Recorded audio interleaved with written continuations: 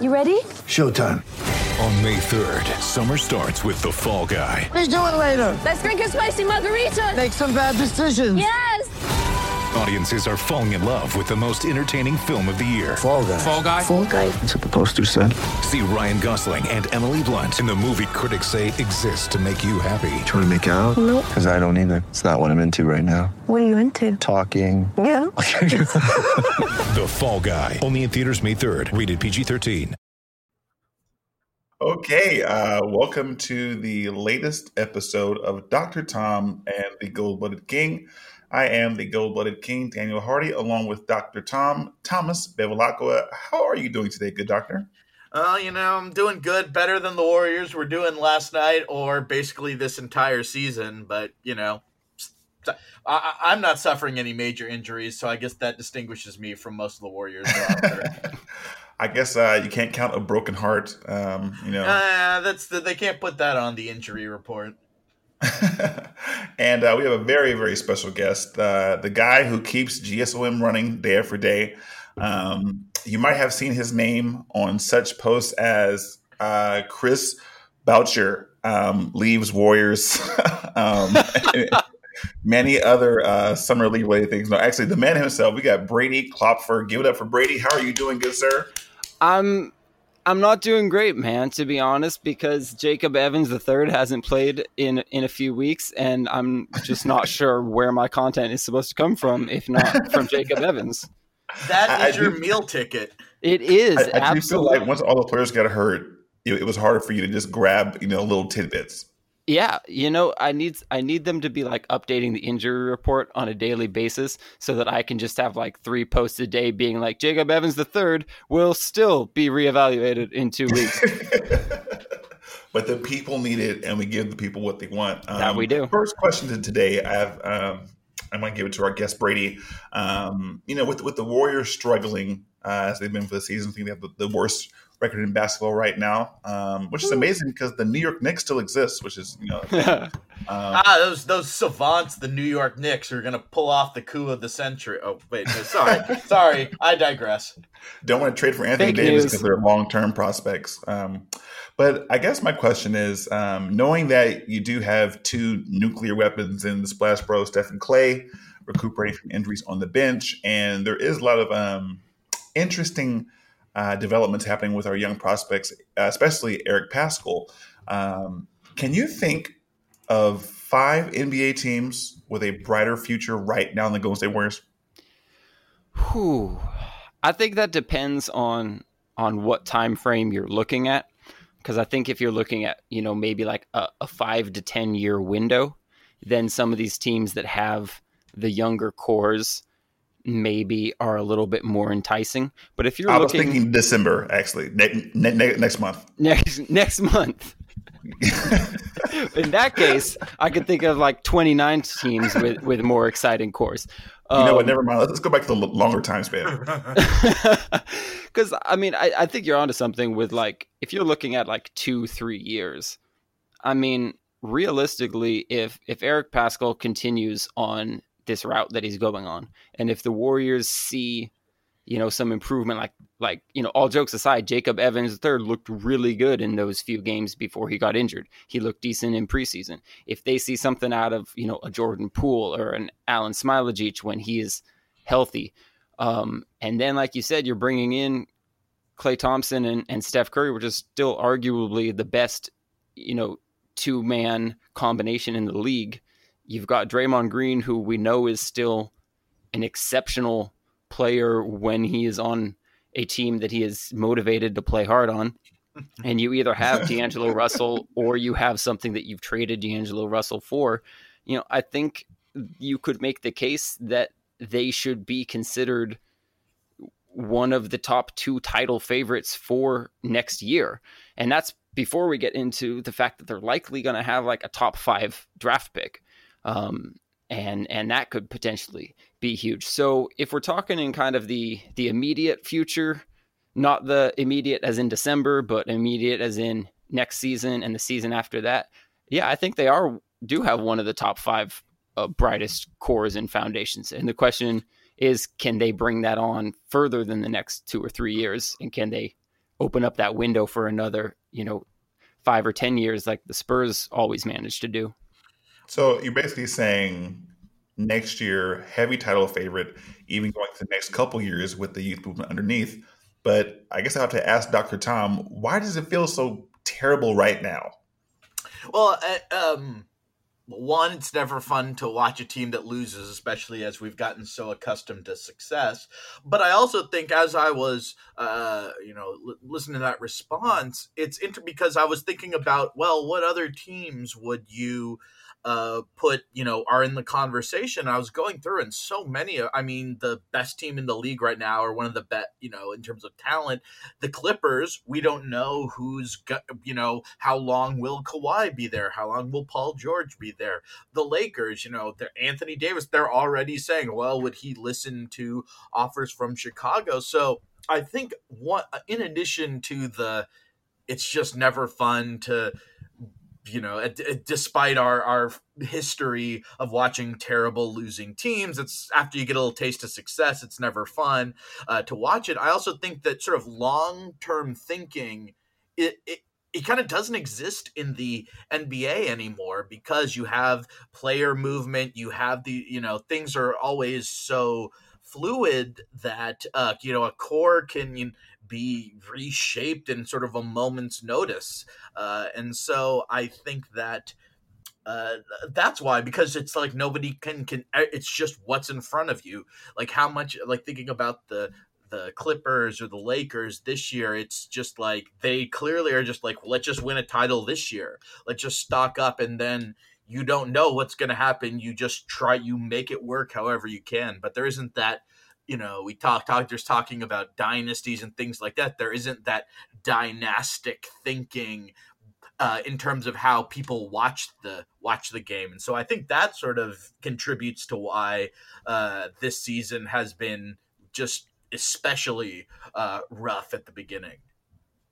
Do you think that Steve Kerr is performing up to a coaching level that you're satisfied with, or do you feel like there's something that's to be desired? Obviously, with the roster turnover and the injuries, when you look at the ingredients he has, it's going to be hard to make a 5-course meal. But at the same time, we've seen a ton of feedback in our comments and also in the Twitter sphere, kind of calling for Steve Kerr's head, a couple weeks into the season.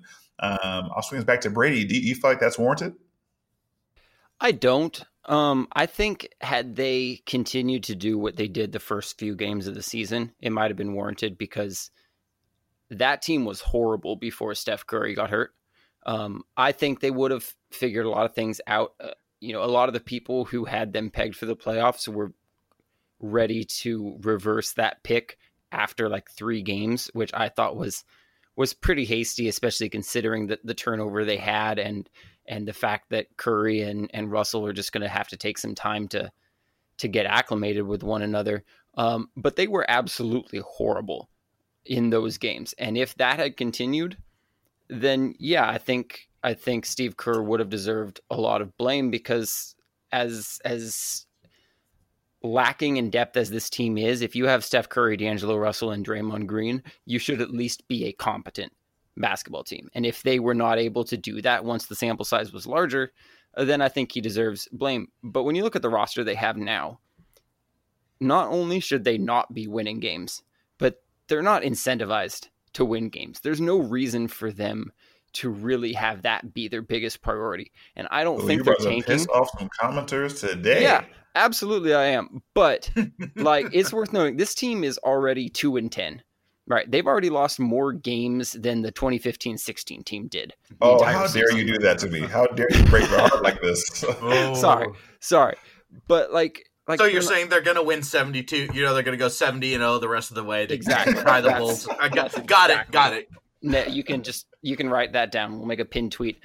But I guess my point is right now, I think in coaching, or in the NBA, a coach's job is very fluid. It changes year to year and even month to month or game to game.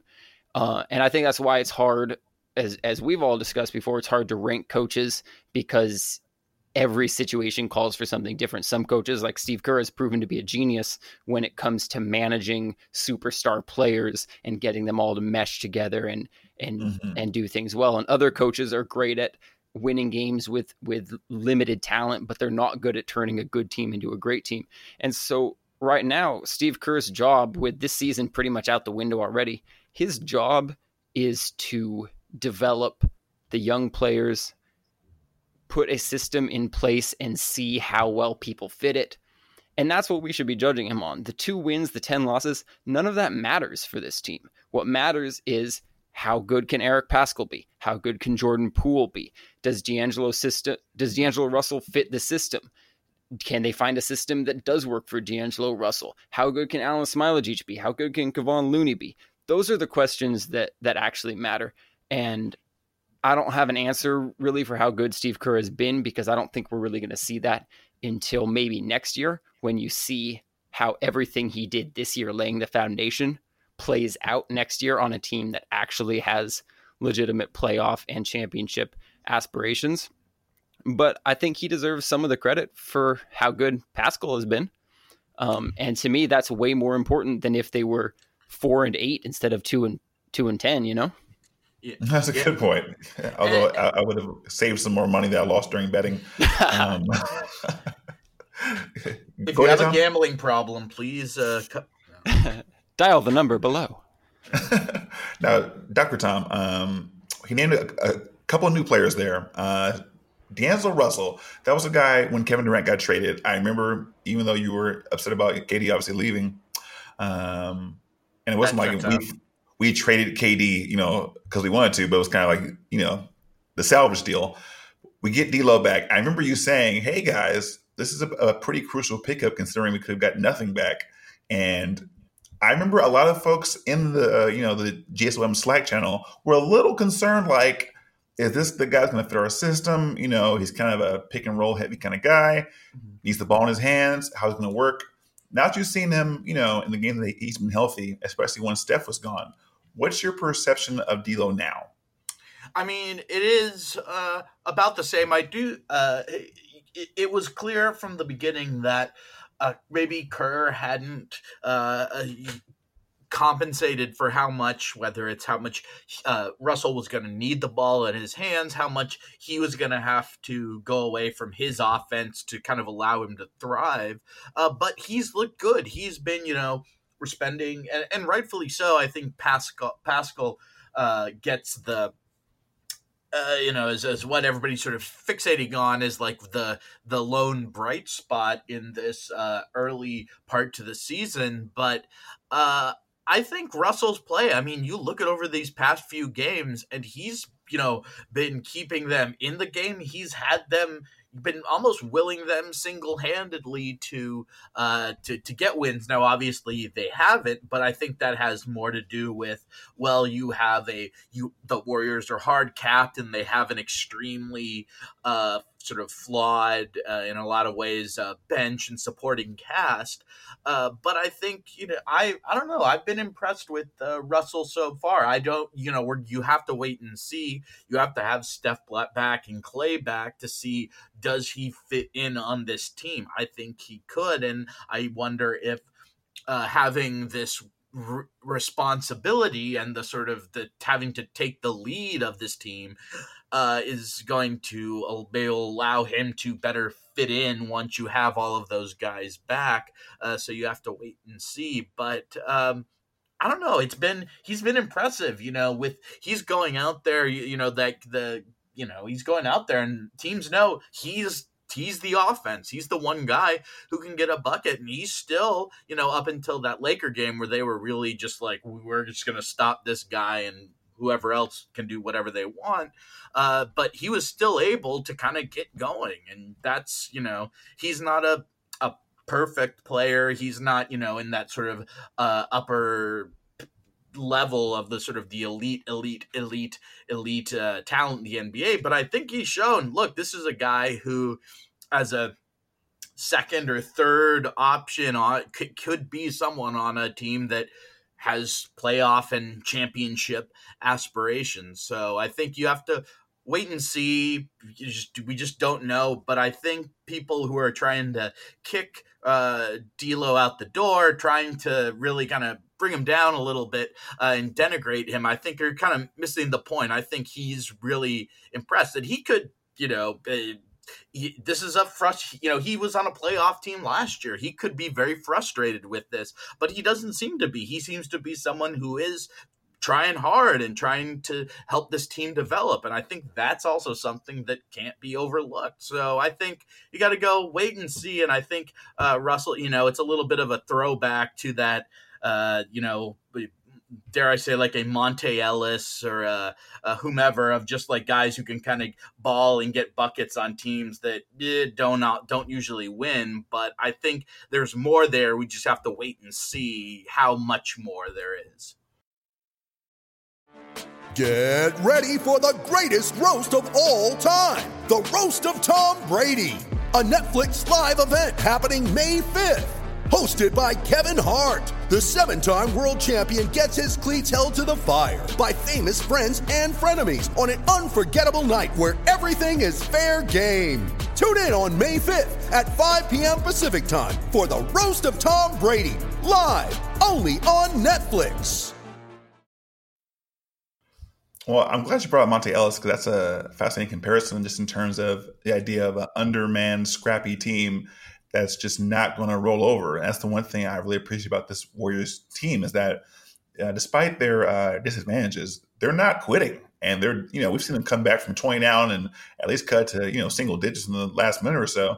And that's really impressive. That's one of the things that we loved about Monte Ellis, was that, he was going against the Kobe's and the D-Wades and the LeBrons, and he was coming at their necks like, hey, you're going to come into, Oracle Arena and disrespect the squad. Well, so I always love about Monte as well. And I wonder if, it's not, in terms of the size, they don't quite line up. But I wonder if the guy who maybe compares it, I'm thinking about Antoine Jamison, because I'm just thinking about those back-to-back 50-point nights. And because I do think you can be a player who scores a lot, but you don't help your team. But I look at Antoine during those years, and I don't it was the supporting cast. It was what was around him, and it was just him laying it all out there to try to single-handedly get a team a win, and hopefully someone would come along for the ride. So maybe Ellis, even though their size-wise kind of match up and kind of the way where they are on the court, but maybe it's even more of that like an Antoine Jamison, because I don't want it to seem like, oh, if he's just going out there and getting his buckets, that's hurting the team in some way. And I think Ellis, maybe he invited a little bit of that criticism. Well, yeah, he did. But at the same time, there was definitely some nights where it was like, no one can get a bucket. And you look at that depth chart and you're like, who can get a bucket? And Monte's like, I can. So, I appreciate it. And especially, I've been a couple games this year in Chase, and the sequence that usually happens is this. The Warriors try to run their motion offense. It's like 3 turnovers, 2 Jordan Poole air balls, and like a missed layup from Glenn Robinson III. And then the end was like, okay, guys, I got it. And then he just goes bonkers for like a 5-minute stretch. And you're like, whoa, this dude literally is the biggest reason to look with my eyeballs at the court as opposed to just crying and gnashing my teeth. So I really appreciate that from a, entertainment fan perspective. But at the same time, it's so hard to get buckets that way. I mean, if you're not James Harden, you know what I mean? And even then we see that there are some nights where it looks just terrible. In the playoffs. Yeah, when it counts the most.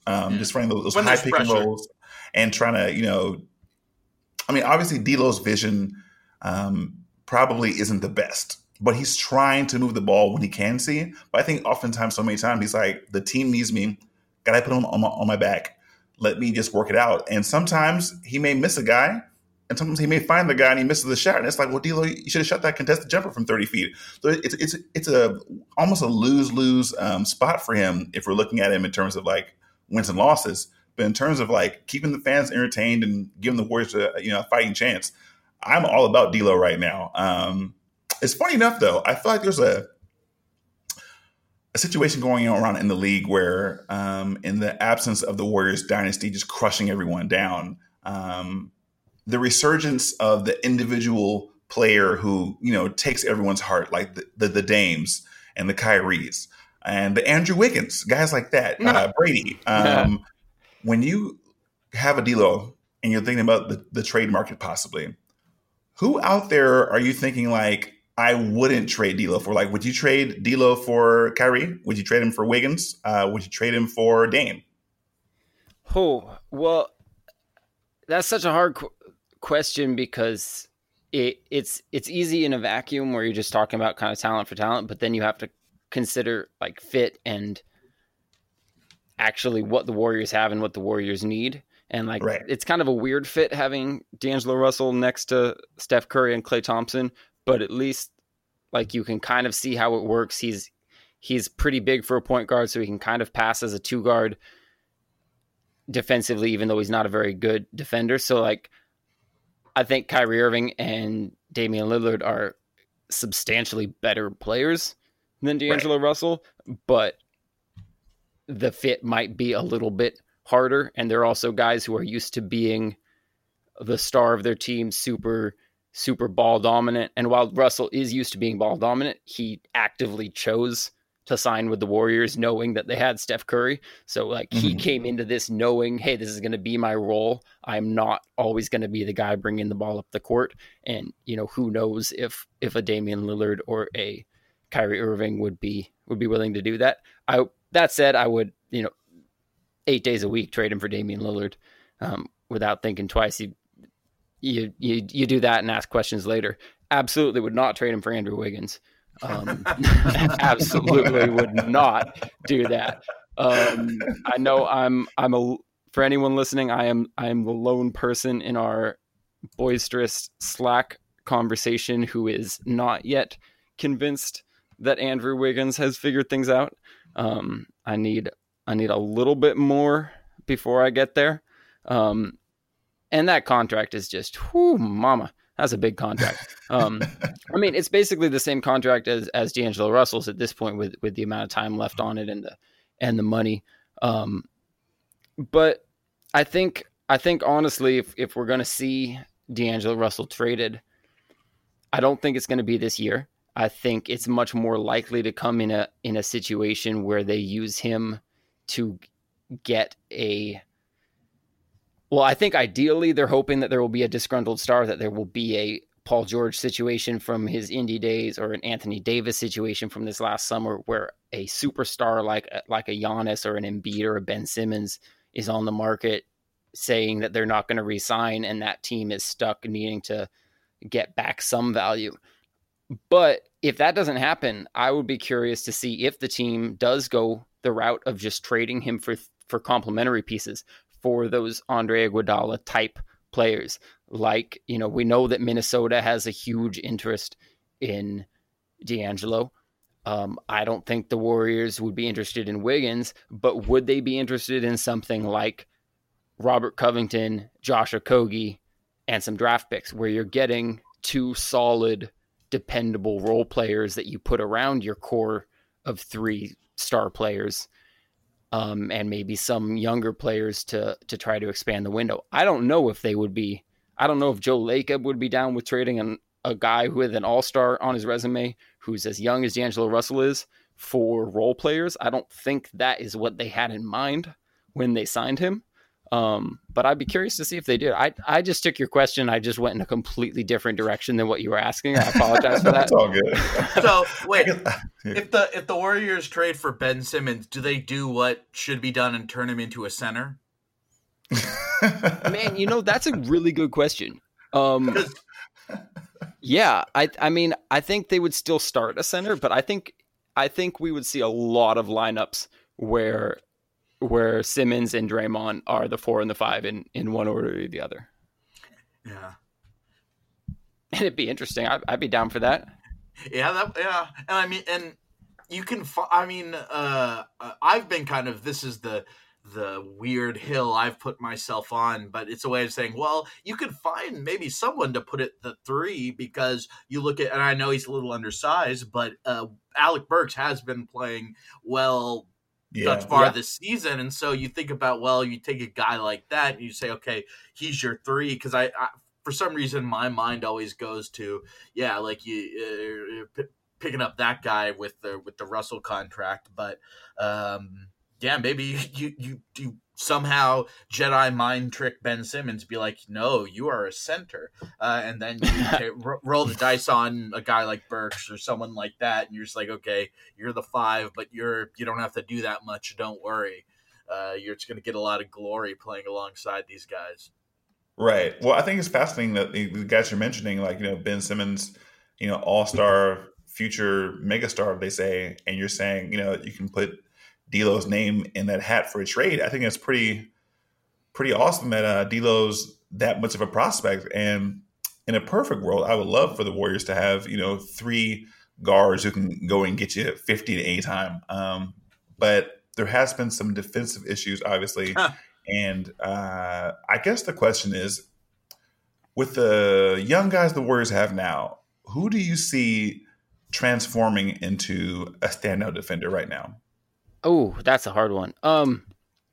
I do think Pascal will be a very good defender.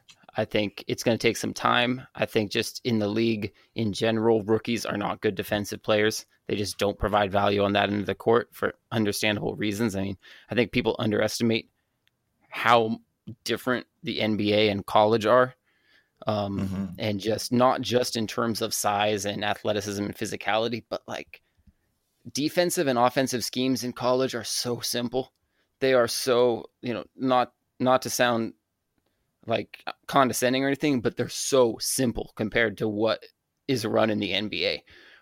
You have so many zone defenses, so many, high school level offenses. And it just takes a long time to get used to the offenses that are being run, the defenses that you are expected to run, and then the size and speed of the game. So Pascal, I don't think he's been great yet defensively, but I think we've seen on offense how good he can be defensively, as weird as that sounds. But just his ability, like, he doesn't look like he's going to be that quick. He doesn't look like he's going to have that many. Tell that to LeBron. You saw him last night. Exactly. Exactly. We've seen that every game. I mean, he did that to PJ Tucker repeatedly. Just first step got right by him. He's done that in almost every game. It seems to me like there isn't a player that he has faced yet that he can't get to the rim against at will. And that tells me that he is a really, really, really good athlete. And that, I think, combined with how smart of a player, I think we're going to see that next year and the year after develop into a really strong defensive player. And then also, we haven't seen him yet, but all of the scouting reports on Alen Smailagić suggest that he has all the tools necessary to be a really good defensive center, which would be huge, obviously, for the Warriors. That one might take a while because he is still incredibly young, obviously hasn't made his debut yet. His body still needs to develop a little bit more. He needs to grow into his frame a little bit. But you guys were all there with me at Summer League. That guy has outstanding defensive instincts. His timing, protecting the rim is great. So I think those two, Smailagić and Pascal, I think they can be very good defensive players. Yeah, he had a couple blocks at the end of the night that got all of us while we were like falling asleep there. Got us on our feet. It's like, oh my god!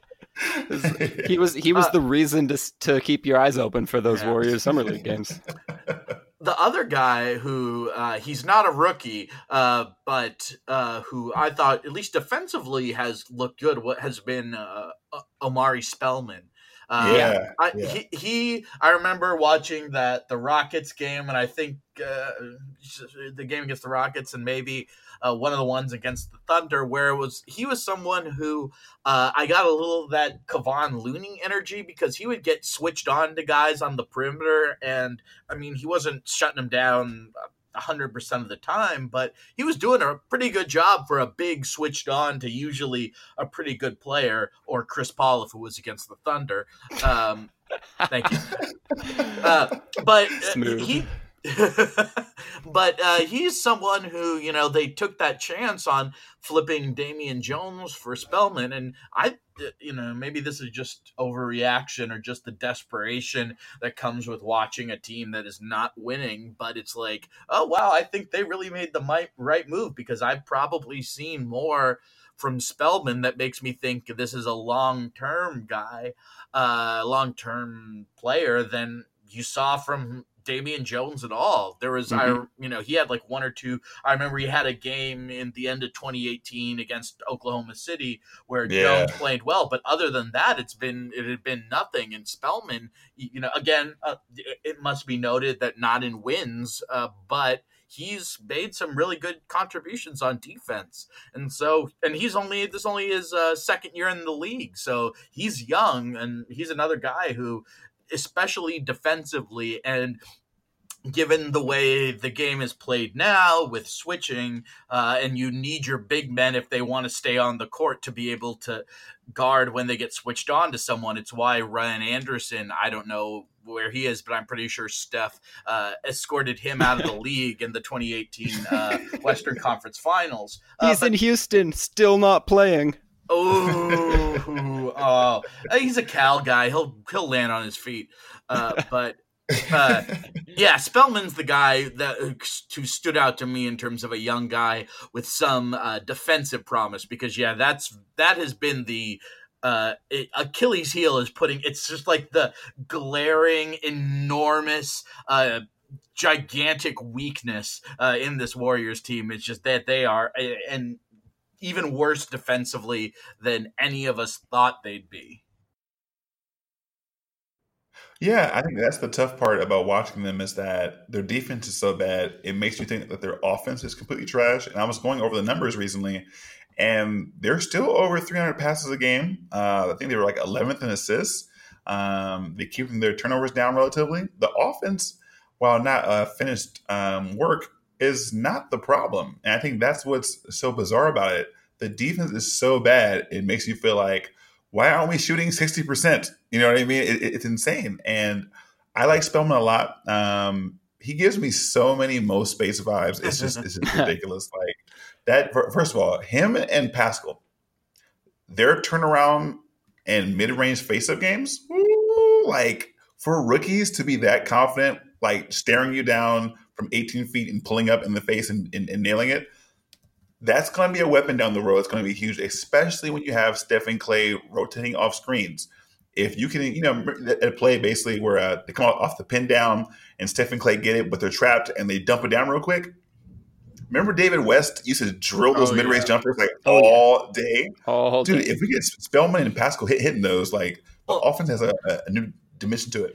And what's funny is I look at a lot of what we're taking away from the season so far, Spellman, and Pascal, and those guys, and Burks too. These in smaller roles, doing things well and kind of in a surprising way.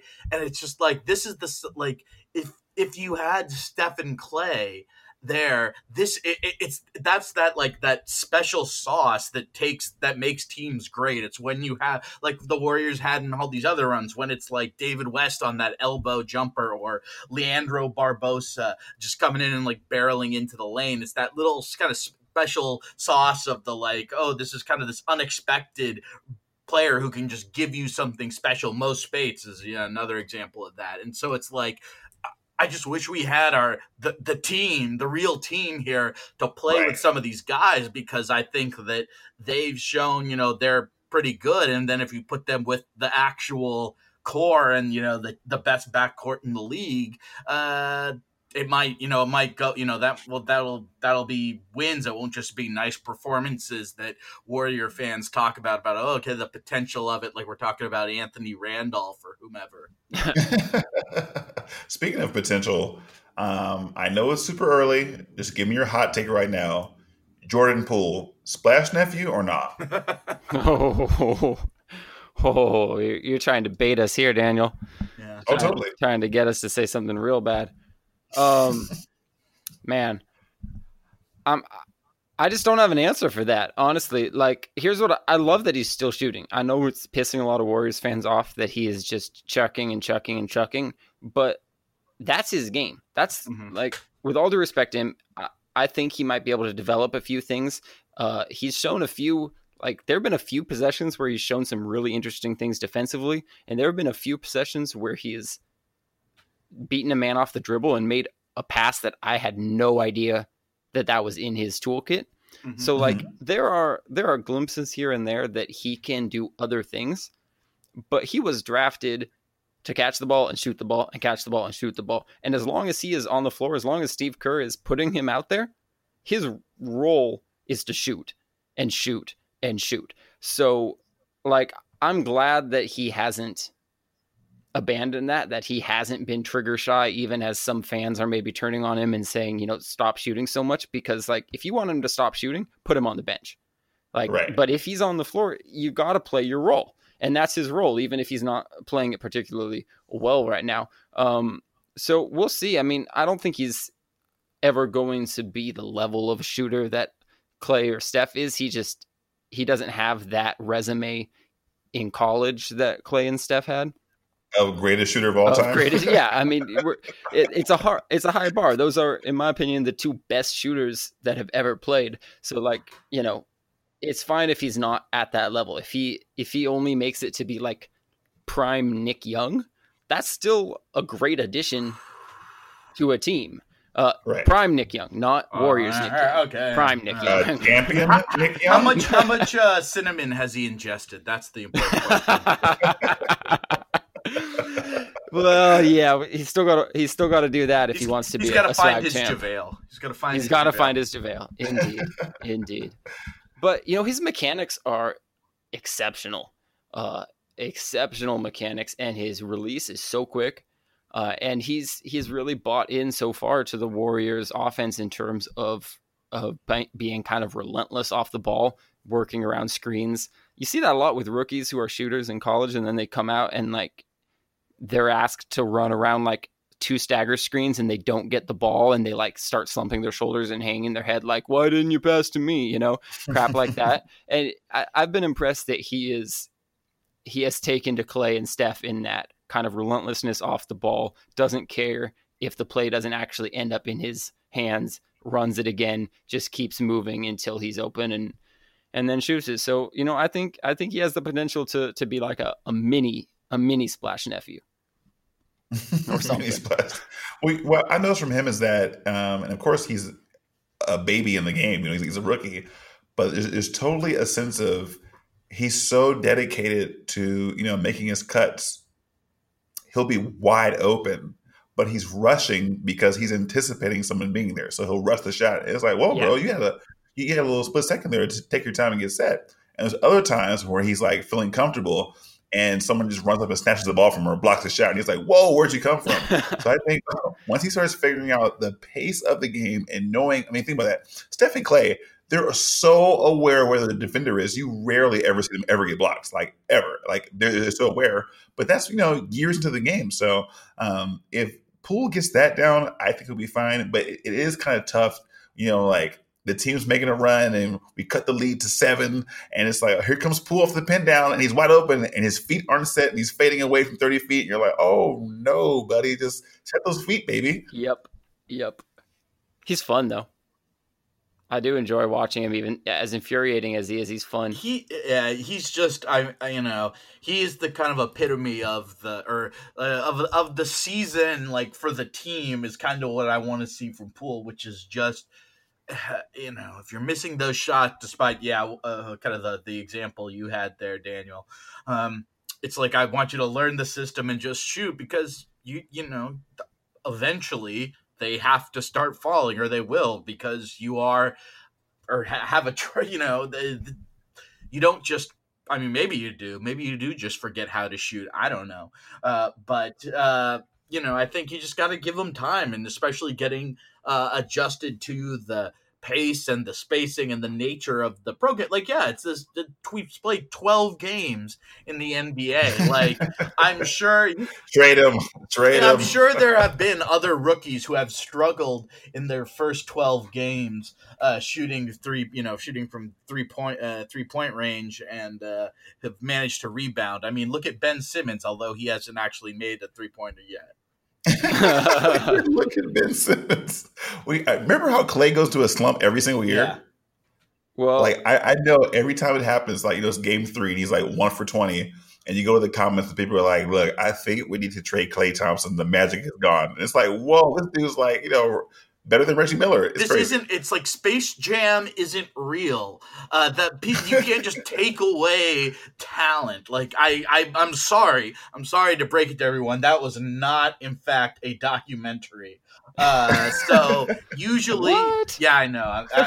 It's tough. Sometimes you gotta bring the truth. But the numbers regret. Like you say regress. I always love pointing this out, but like that works both ways. So like if you're low and then high, it's still a regression back to the mean. But I think you will see that from Poole at some point, both this season and then kind of overall, you'll see him be more what the Warriors envision as he gets more playing time, or he's getting plenty of playing time. I mean, just being in the league more again. He's played in 12 games in the NBA. Just yet, like when I moved to someplace in like my first 12 days there, like I'm just a mess. So like let's give the guy a little time, and before we start saying anything. Oh, totally. And speaking of time, I want to shift gears to go to a Western Conference team that I actually picked to make the playoffs. I think a lot of folks did. The Warriors? The Portland Trailblazers. The Blazers are 4-8, and they happen to be one of the two teams we beat. The Pelicans were 2-8, and now the Blazers 4-8 are 2 victories. I don't know how much Portland basketball you guys have watched this year. I watched a couple games. They suck. What happened? Yes. They do suck. They are in a world of trouble. So Hassan Whiteside is really bad. Oh, he is just really bad. And Yusuf Nurkic, who is injured and is the reason they're playing Hassan Whiteside, is really good. And I think people kind of forgot how good he was because Portland still managed to do well in the playoffs for 2 rounds before what happened there. But and then they did good for the first half of all those games. Yeah, and then suddenly it was like, whoops! I thought Dame time. I thought his time was later in the game. I guess we're mistaken. They activate the brooms. They get some serious participation trophies for that series, no doubt. They showed out, for a sweep.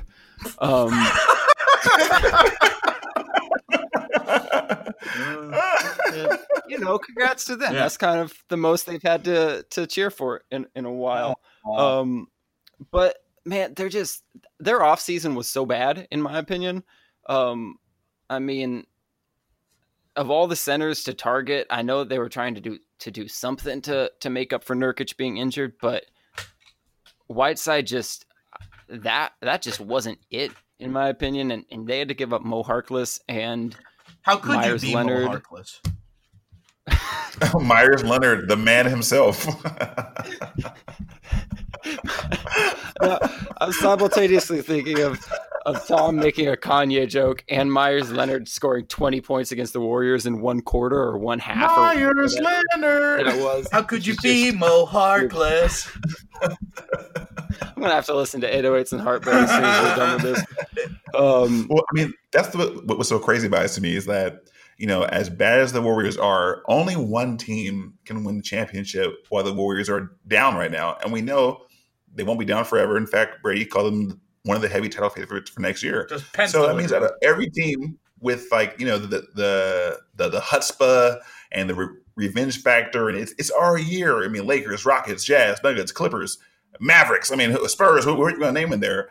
Only one team can win it. And so to see the way that it's shaken out early after 10 or 11 or so games or so, I think it's fascinating to see that so many teams have such glaring flaws. Now, of course, with the Clippers, we have to wait to see how PG-13 comes back, because if it's seamless, good night, curtains. But the Lakers have some serious flaws, even though they're 9-2. Rockets, 8-3, but do you trust them? No. The Jazz, obviously, Dr. Tom and I do not trust them at all, although Brady would beg to differ. But it's amazing to me that all these teams that complained about, like, if only the Warriors weren't here, we could really shine. I can't wait to see how it shakes out, because a lot of people's legacies if they don't win this year, are going to be irreparably damaged. Like if James Harden doesn't win a title this year, he's not going to win it ever. Like that's for sure.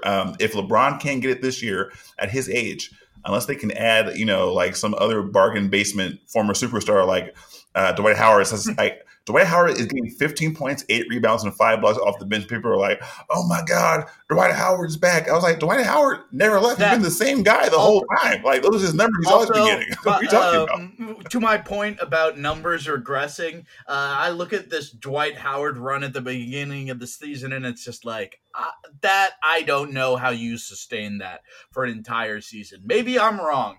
You don't think he can sustain getting 15 points and 8 boards against backup power forwards? Yes. I mean, he's got to be. I mean, outside of Montrezl Harrell, is Dwight Howard the best backup big man in the game? That feels disrespectful. Serge Ibaka. Oh, yeah. He's a backup? He is now with Gasol starting. Oh, okay. You know what? I will definitely give it to Ibaka. Speaking of the Raptors, Pascal Siakam, is he the best player of all time?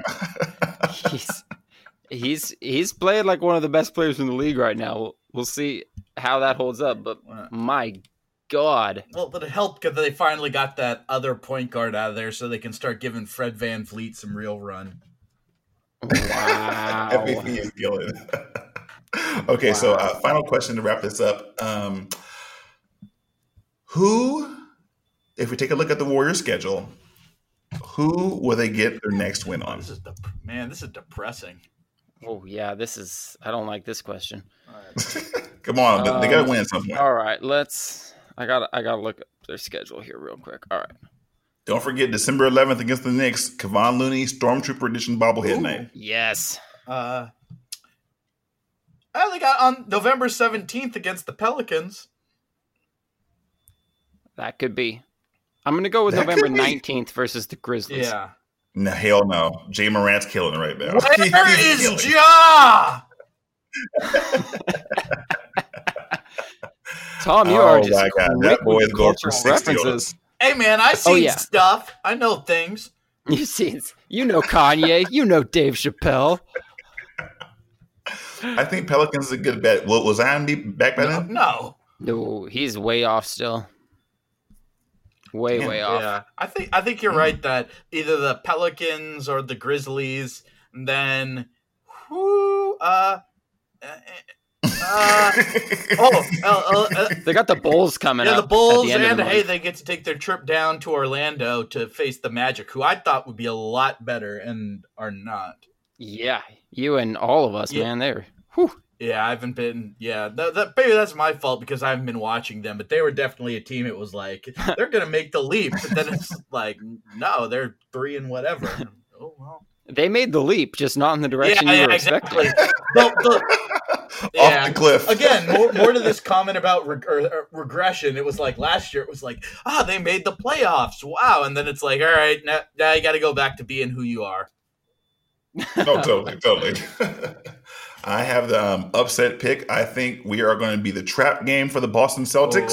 Ooh. I think they're going to sleepwalk on us. I foresee a lot of Jason Tatum. Actually, no. This is the one team that Jason Tatum could actually drop 45 on. Never mind. Let's go with the Pelicans. Let's go with the Pelicans. All right. So we got that Sunday, November 17th. Book it, folks. The Warriors are beating the Pelicans for the third win of the season. That banner. Second time in New Orleans. That's right. We're going to raise that up. 3-win team, baby. All right, folks. Thank you for listening to Dr. Tom and, of course, the great Brady. I am the Gold-Blooded King, Daniel Hardy. We'll be back at you soon. And, hey, Brady, in post, add some cool hip-hop music here. Oh, you got it. Yeah. All right. Good night.